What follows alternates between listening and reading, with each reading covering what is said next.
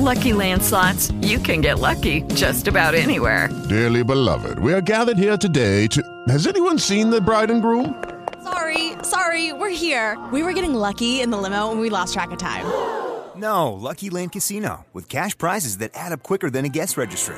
In that case, I pronounce you lucky. Play for free at LuckyLandSlots.com. Daily bonuses are waiting. No purchase necessary. Void where prohibited by law. 18 plus. Terms and conditions apply. See website for details.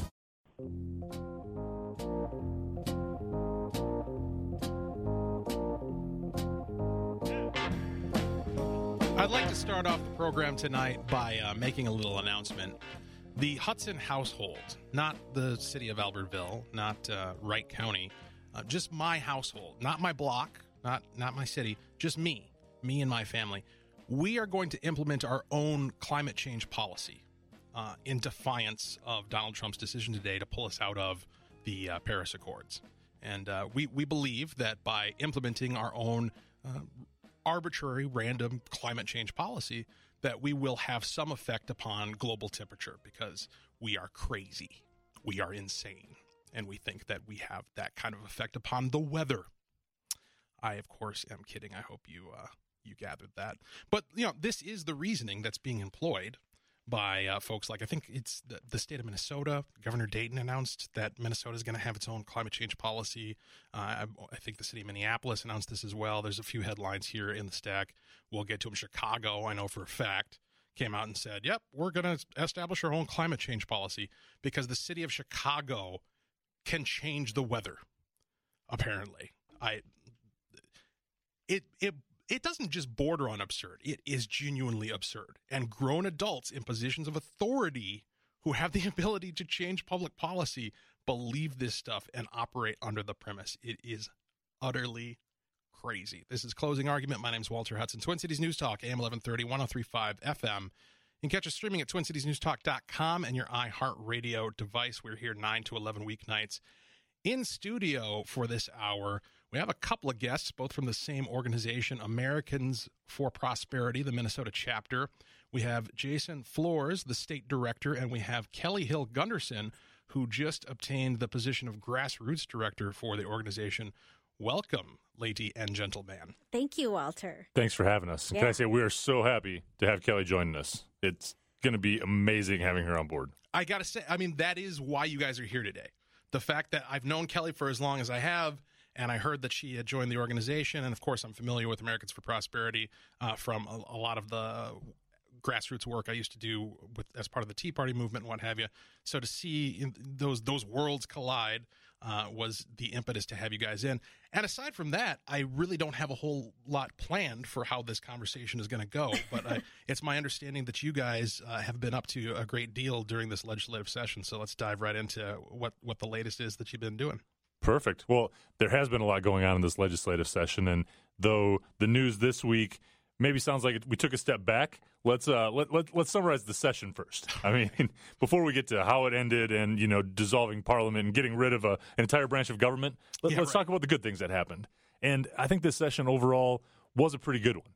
When you look going in with a state government that had already overcharged taxpayers by $1.65 billion, you knew that you needed to give some of that back to the taxpayers. And they did that in the form of tax relief to property owners, to business property owners to help make them more competitive, to farmers on agricultural land, to students. There was some veterans, and some just across the board limits on how we were taxing into the future. So that tax relief in a time of overcharged surplus like that, it was absolutely critical that they got out of session with that, and they did. In addition, made some key investments in the future. And don't let anybody tell you otherwise. As a result of this session, there's going to be $1.3 billion more put into education. There's going to be $50 million put into early childhood education, and in a way that gives school districts a choice to invest that in scholarships for those that most need it, or to go Dayton's route and just extend the teachers union down to 3-year-olds. Right. That'll be a local decision that those school districts can make. At the same time, we invested $300 million in transportation each year from the general fund. That's going to be critical for our road and bridge infrastructure, and they were able to do it without raising taxes, the way the governor wanted to, and without raising tab fees, which was an idea that was floated there too.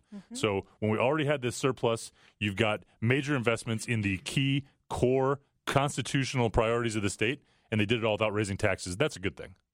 Now, as just kind of getting into the weeds a little bit on the transportation issue, which of course perks up my ears as a local official out there in Wright County, is the fact that there was no tax attached to this going to result in a kind of a revenue negative? You know, is the state going to be worse off because there wasn't a tax increase in some form? Well, what this did is it really said that transportation is a priority within just general fund spending. After this biennium now, as the budget that was passed, we're going to be spending almost $46 billion a year. Mm-hmm. You tell me that you couldn't find this $300 million for transportation, one of the core priorities of government, but that you had to have a tax increase for it? Yeah, right. So, it's competing within the general fund along with so many other priorities. Sure. But as long as road and bridge construction remains a priority for voters, it's going to stay in the general fund like it is. So I'm interested in, and again, it might be a little bit too much in the weeds, but I'm interested in the mechanism by which it's been set as a priority. Is that just kind of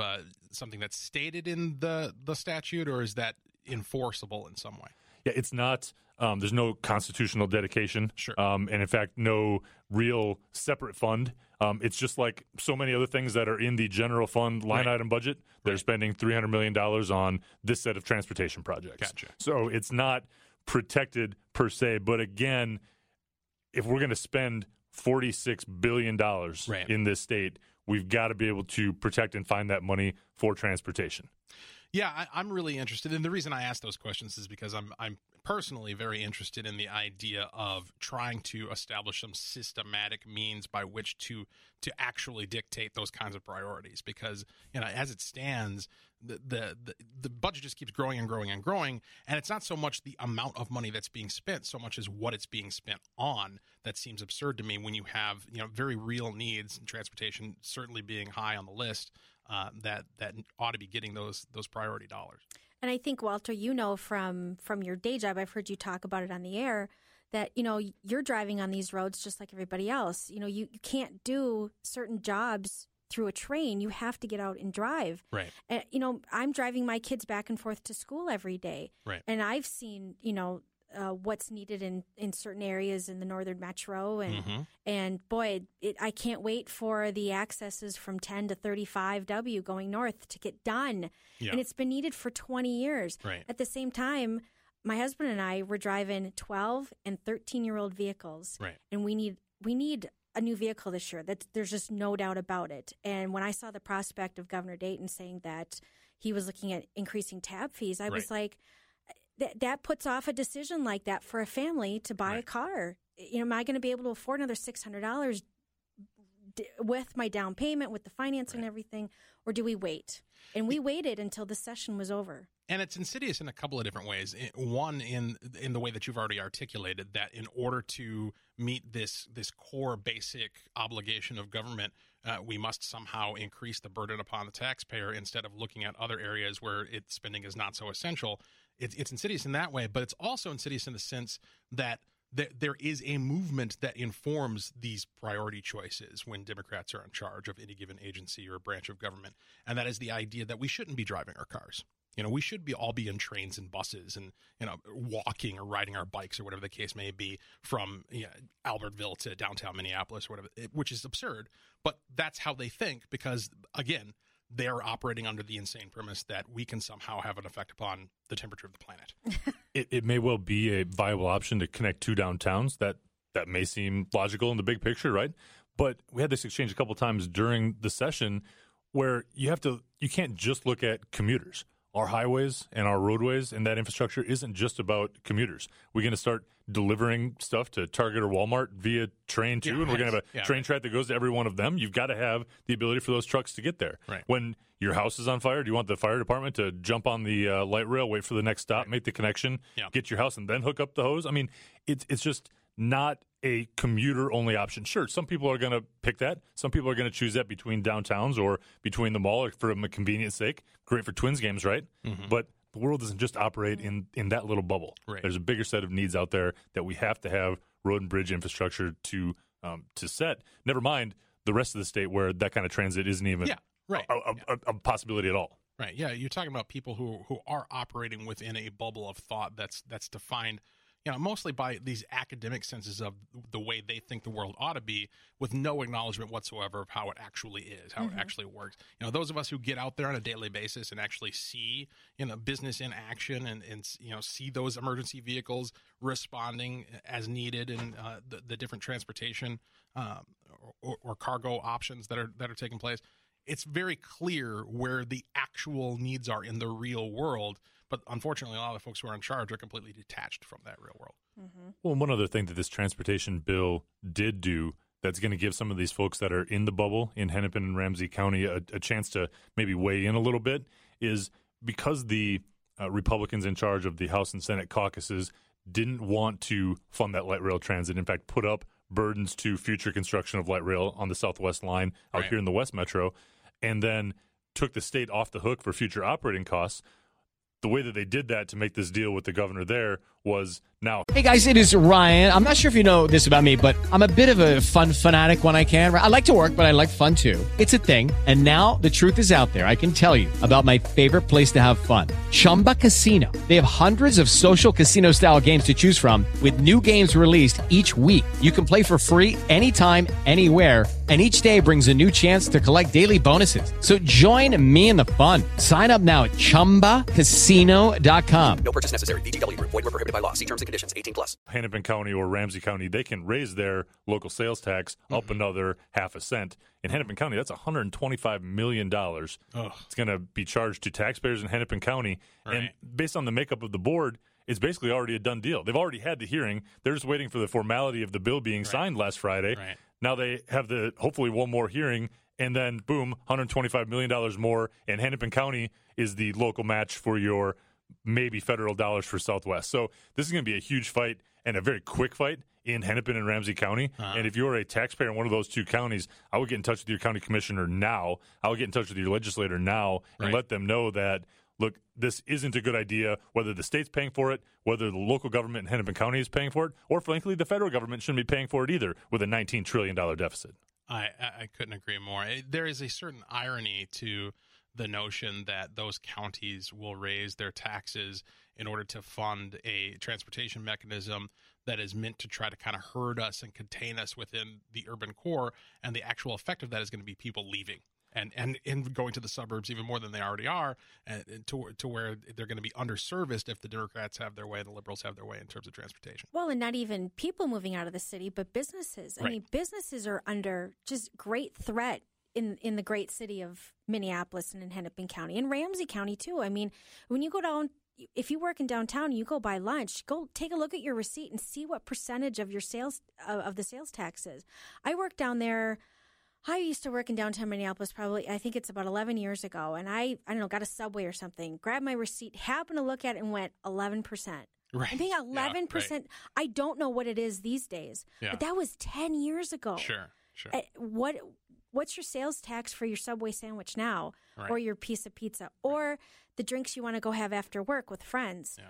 That stuff is starting to move out to the suburbs more. Well, and what are you getting for that? Like, what's the value proposition of paying that level of sales tax to live in an overcrowded area where that businesses are fleeing on a regular basis because of these very policies that are changing? I mean, we've seen it before. Detroit comes to mind. When we come back, we'll get into more of what's going on with Americans for Prosperity, the Minnesota chapter, with our guests Jason Flores and Kelly Hill Gunderson.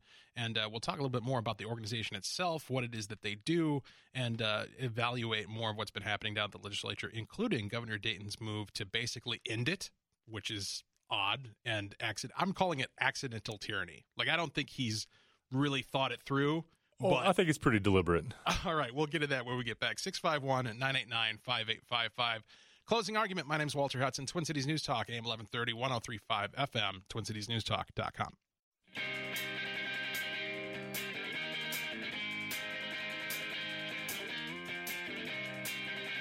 The left has a lot of organizations, a lot of nonprofits, a lot of, what do you call them, 501c3s, a lot of A lot of non-governmental organizations committed to moving their agenda forward. It's almost as if, they're pressing them out of a factory or something. It's unbelievable. There's an organization for every cause, an organization for every issue, for every season, for every day of the week, sometimes it seems.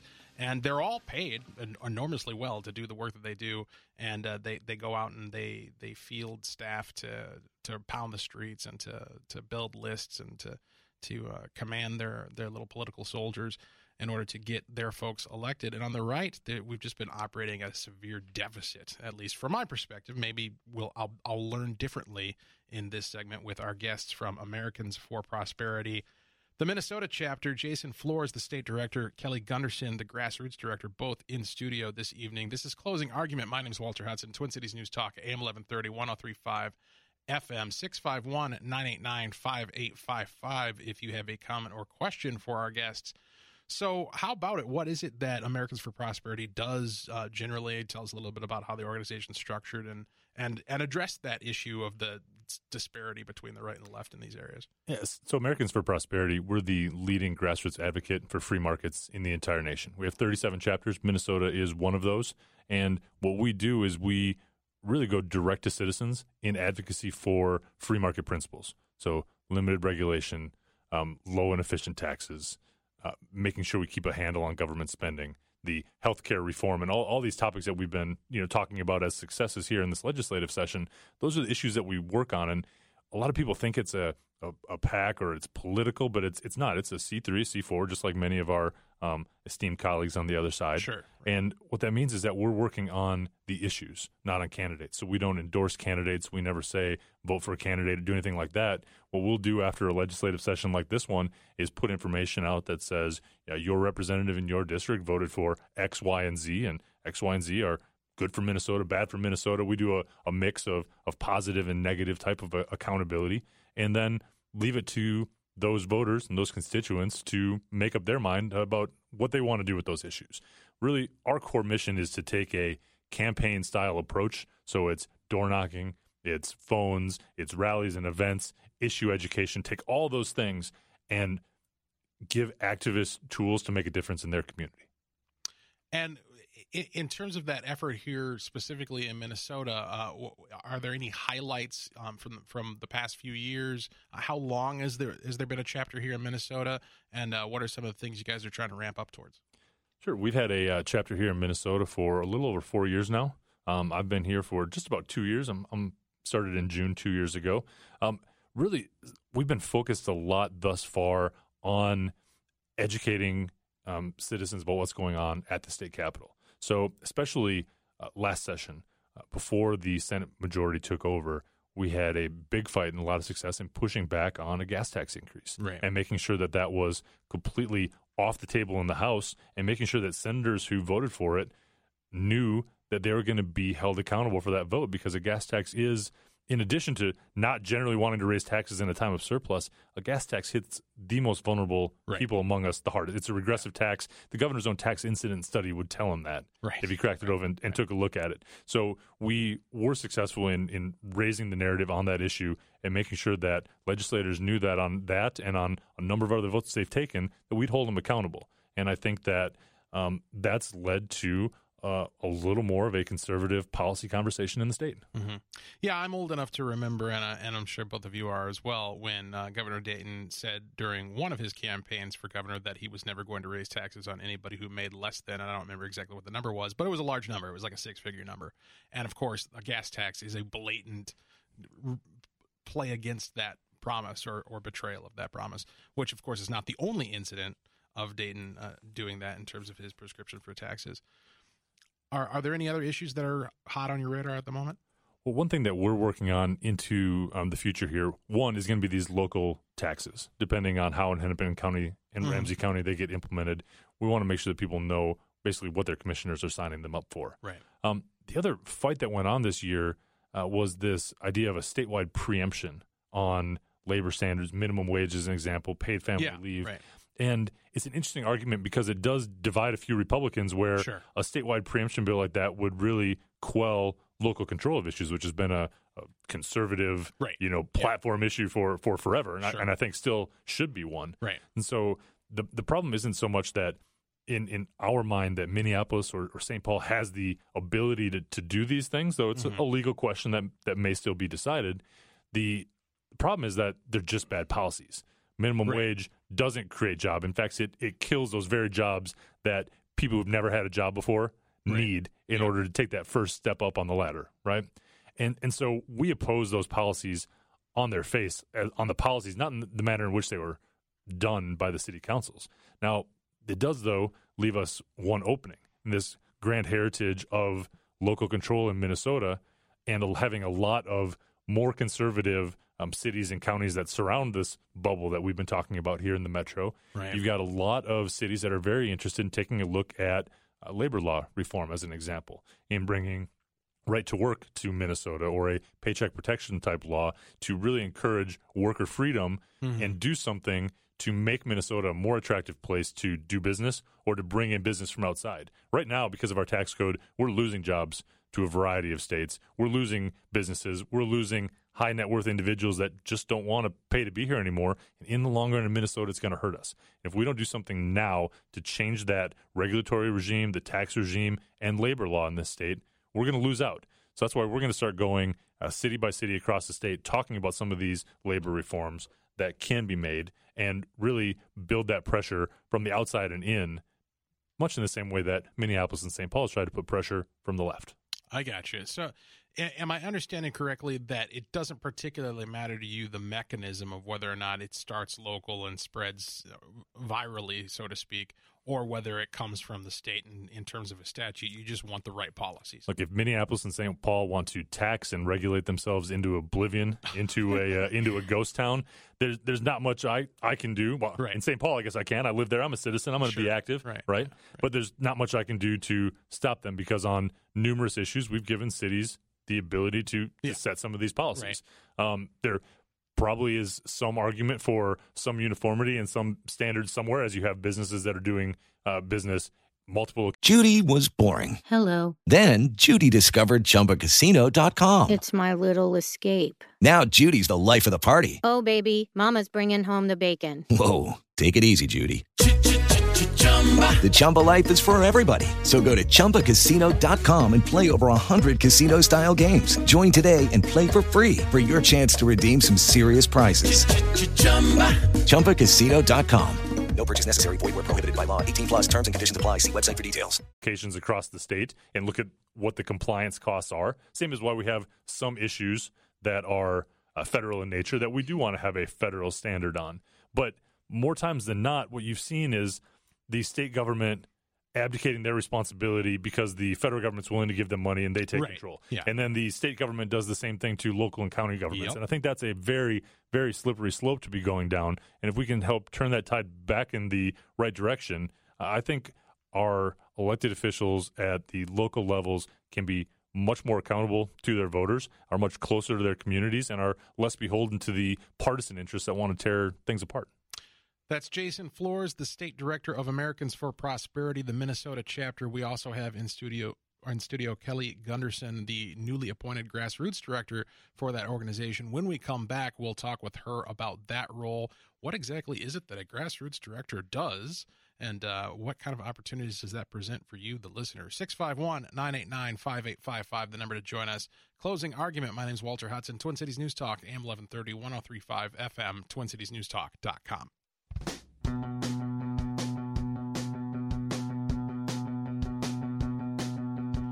Shouldn't we all be for prosperity? I think that's kind of a given, right?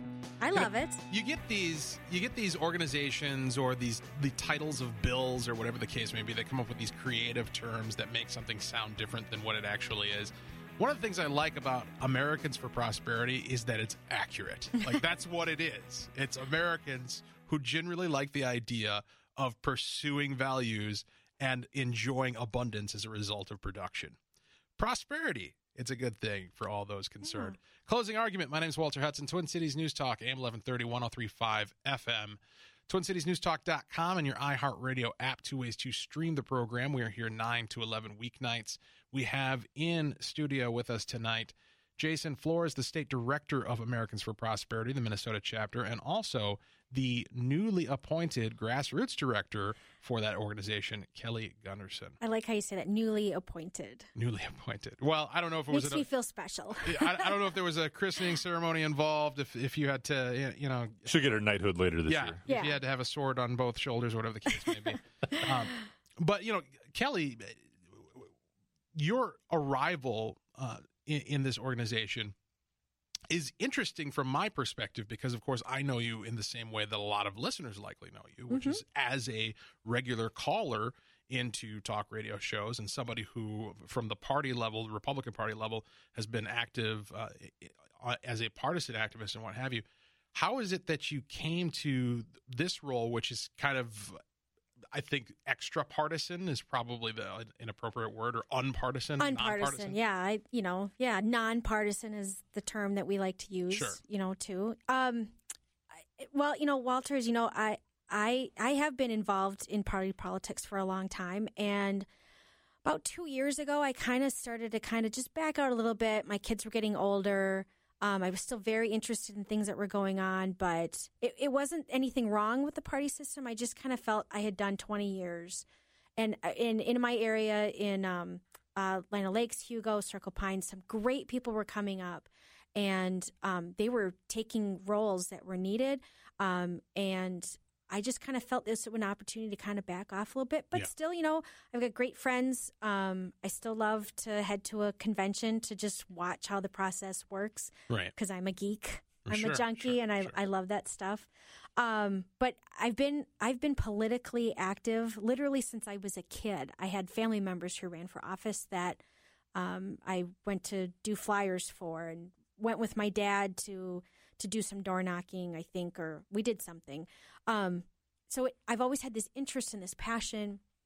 And then I went to, I got involved in Americans for Prosperity with one of their former grassroots directors. And I did a little phone calling and started to kind of get to know them because I still, like you said, we got to have other organizations out there who help in this process.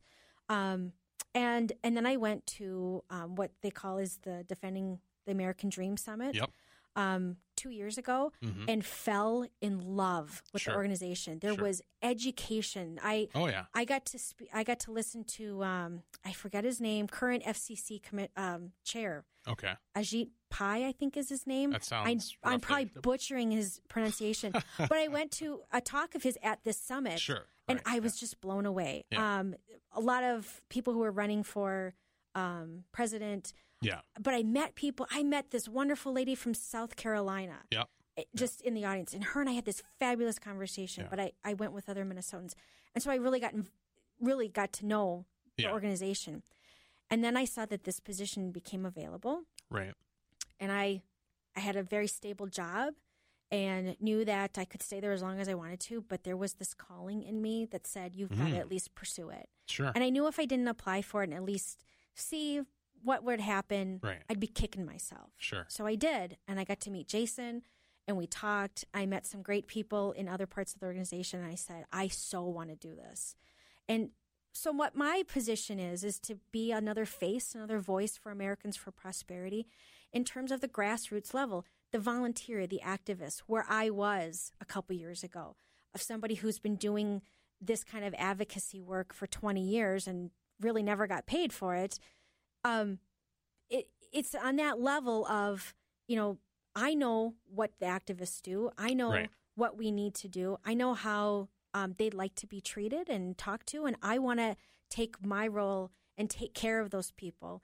But also, we're going to set up classes. We're going to do issue education, which I'm super excited about. Because like you said, I hear the word preemption and I have to remind myself what that is because it's a new term. And there's a lot of other things that I think people are really interested in learning about, but the opportunity isn't there.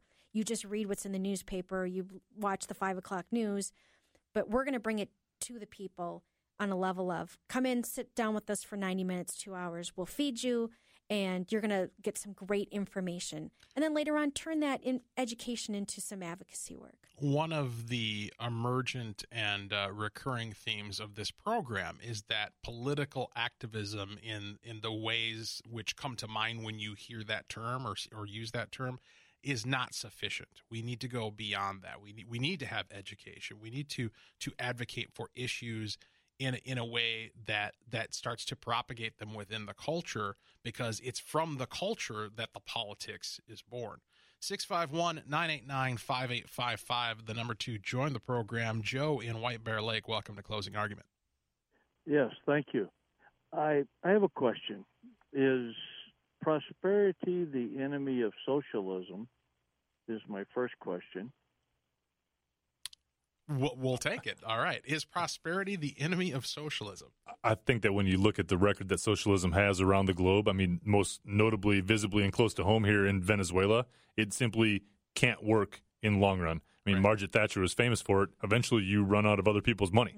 And so you need a free market, capitalist-based system to create the prosperity that then you do have the resources to be able to take care of the sick and the neediest among us. So socialism might have some appeal to 25-year-olds who think it sounds, good in a textbook, but in the real world, it just falls flat on its face. I think it's an interesting choice of order that you place that question in, Joe. Is prosperity the enemy of socialism? Do you have some ideas on that subject? Well, yeah, if I take a look at a phrase I got from an editor once that says conservatives are much more comfortable with compassion than the liberals are with economics. And interesting. If you start putting that together, as the gentleman just said, most of the Democrats I know lead with their heart, but they have very, very little historical background, and they never look at the harm or the effects of their agenda. Sure.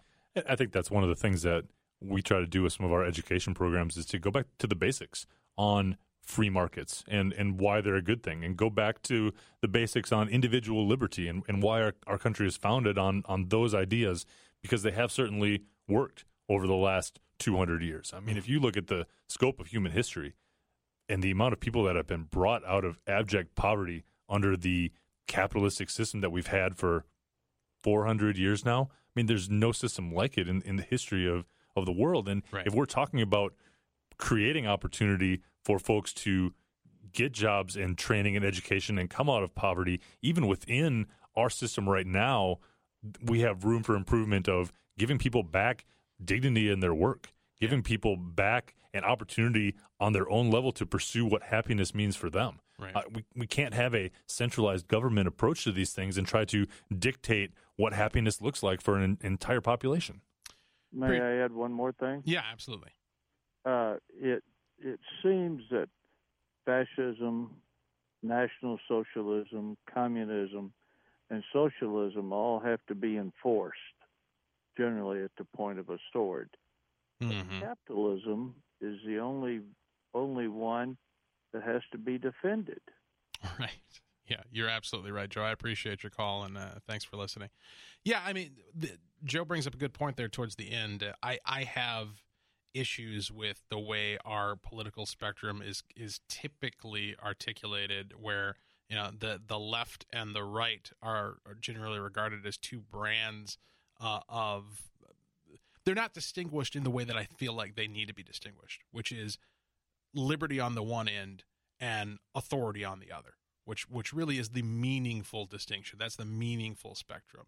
The reason why free markets are so important is not just the utility of the fact that, as you know, Jason, they have facilitated the highest quality of life, not just in the world, but in human history. From the beginning of time, we enjoy. When you are born today in the United States of America, you are in probably the top 1% of the top 1% of all human beings who have ever lived. In terms of the quality of life that you enjoy, you live better than a king did 500 years ago, right? And that's because of freedom. That's because of capitalism. That's because of the extent to which government has performed the function of defending individual rights.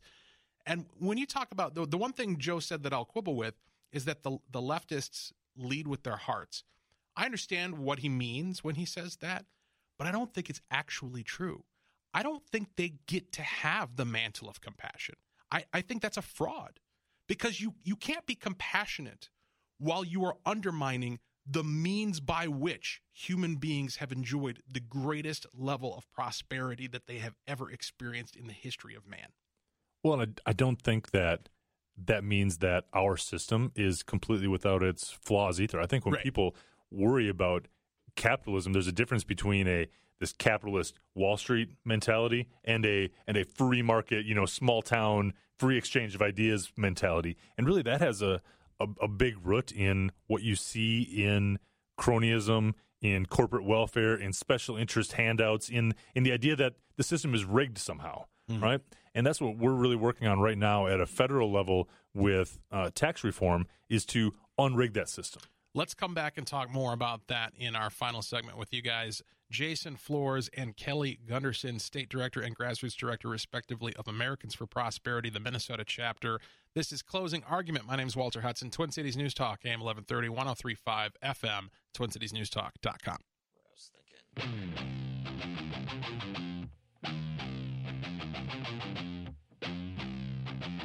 From the local ABC affiliate, Republicans in the Minnesota legislature will look to hire legal counsel Friday to fight a veto by Governor Mark Dayton that eliminates funding for legislative operations for the next 4 years.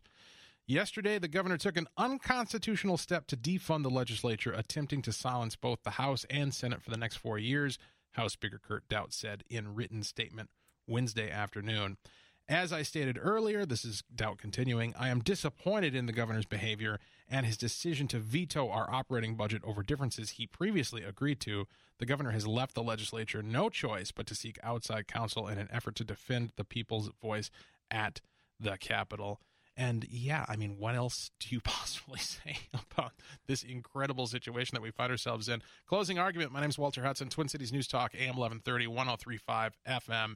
In studio with their reaction to this week's developments, Jason Flores, the State Director of Americans for Prosperity, and Kelly Gunderson, the newly appointed Grassroots Director for that organization, the Minnesota chapter. Guys, is this real? Is this actually happening? Am I going to wake up at some point? I don't know that it gets more un-Minnesota nice than this, right? That is so true. You can disagree with your political opponents, and you can fight tooth and nail. You can go through special sessions and all these things. You can have bitter campaigns, but to just eliminate funding so that your political opponent can no longer exist, right? I mean, it's clearly unconstitutional. It's clearly a separation of powers violation, and it's interesting that he does this after we get to the end of session and they're negotiating, but they don't quite have a deal. And then they find the broad framework of a deal. So the governor calls them right back. They spend 3 days working out the nitty-gritty, and the governor's, by all accounts, involved in that process the whole time. They're chatting with him, talking to him regularly about what he'll sign, what he won't sign, what these bills, the details of it all is going to look like. And then after the legislature's done all that they do and they adjourn, then he says, well, wait a minute. Maybe I want like 3 or 4 or 5 more things that I didn't get before, but I'm going to sign these bills. Well, okay. Right. Well, if the governor has a problem with a bill, the governor's job in the Constitution is to not sign the bill and kick it back. Yeah. And he could have done that. We still got, as of today, 29 days before these budget bills literally had to be signed before a shutdown. Right. If you had a couple concerns, go back, veto it, and actually work on those pieces. Right. This is just pure politics in eliminating the legislature, basically, after the fact. And this changing goalpost of his, he did the same thing last year. Right. You remember we had... And the year before that. And the year before that. I mean, it's a constant phrase with this administration, which is moving goalposts. And it's to me, it's just ridiculous. He came back last year and vetoed a tax bill after all the negotiations, after all the give and take, after the tax bill was part of that negotiation. Right. And suddenly had problems with an and or an or that could have been fixed with basically common understanding of what their intent was. The revisor's office does it all the time. And now here he is again with concerns about a tax bill that passed the House with over 100 votes. If this bill was so bad that it either needed to be vetoed or that you needed to eliminate funding for the legislature in order to fix it, right? Why did it pass with 100 votes? That means 30-some Democrats voted for it. And I'd be interested in hearing from those Democrats. And I don't know, maybe they have. I haven't seen any headlines to this effect. And to some of their credit, some of them have already weighed in equally or close to equally upset about this as the speaker was in that quote. And they have given him a hard time for it. I mean, regardless of the partisan politics or the issues at stake here, this is a terrible, unconstitutional precedent for a governor to set. Well, it's just, I like to think of myself, regard myself as a relatively insightful, intelligent guy. And this story makes me feel stupid because I can't begin to understand what strategy is being employed here. Like, what is the thinking? Like, is this a kind of a covfefe situation where people are looking at it and they're trying to impose meaning upon something that's just nonsense? Or is there actually some sort of 10th level strategy that the governor's engaged in here that actually leads somewhere and earns him something? I don't see it. Yeah, I don't either. I don't either. And what's going to happen if this becomes a I don't know how it's going to go in the courts in terms of how quickly, how not quickly it goes, because it's so unprecedented. But what happens when somebody in Roseville or in Apple Valley needs to call their legislator over an issue and there's nobody there picking up the phone? Right. That's the issue that's going to come down. Well, and that's the thing that boggles my mind is that when that person doesn't get their call answered, they know exactly who to blame. Yeah. Because the guy's out front taking responsibility for it and acting as if it's a good thing. Right. Or what happens if there's a flood in Crow Wing County or something happens up in Moorhead and something needs to be alerted to the to representatives and their staff is not at the door. Right. They're not picking up the phone. What happens? Well, and remember in all this that this doesn't remove their election certificates. Yes. This doesn't make them not representatives or senators. It just means there's no funding over there. So I say we do it, territory style and throw up a tent on the front lawn and just start meeting. I mean, why not? That doesn't cost a lot, and we can do it. It'd be a darn good symbolism for what the governor's trying to do in shutting down the legislature. Yeah, absolutely. Yeah, it's utterly nuts, and I don't. If I was a Democrat right now, and I'm sure this probably is the case privately amongst many of them, I would be absolutely livid because there's no way this redounds to their benefit. And he's not even going to have to pay the cost because he's not running again, right? All the people who are going to pay politically for this nonsense are those who are going to be left behind as he casually walks away from the explosion behind him, slow-mo style. All right, we've come to the end of our time together tonight with Jason Flores and Kelly Gunderson, the state director and grassroots director, respectively, of Americans for Prosperity, the Minnesota chapter. Before we let you guys go, how can people connect with your organization? And is there anything that's pending, coming up quickly that you want to make sure people know about? Best thing to do is stay in touch with us. Take a look at our website. It's americansforprosperity.org. Should take you right to the Minnesota page on there. You can also see what we're doing nationally. We have a Facebook page as well as a active Twitter account at ProsperityMN. And the only thing I would say is we are going to be hosting an open house coming up in a couple of weeks, June 24th, middle of the day. A lot more information online about that. Hopefully you'll get an invitation for it and you can join us. It's a Saturday and we're going to have some really good food. So I hope everybody comes. Looking forward to it. Next hour, let's get into some good news coming out of the Trump administration. He has done something that is worthy of praise, and I am willing to give it to him. This is Closing Argument. My name is Walter Hudson, Twin Cities News Talk, AM 1130, 103.5 FM. Line up your call, 651-989-5855, TwinCitiesNewsTalk.com.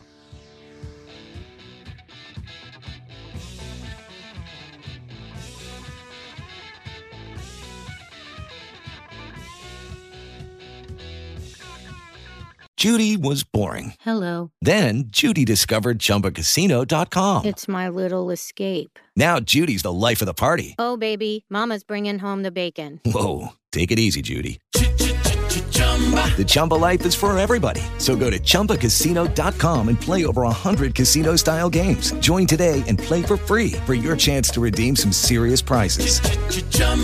ChumbaCasino.com. No purchase necessary. Void where prohibited by law. 18+ terms and conditions apply. See website for details.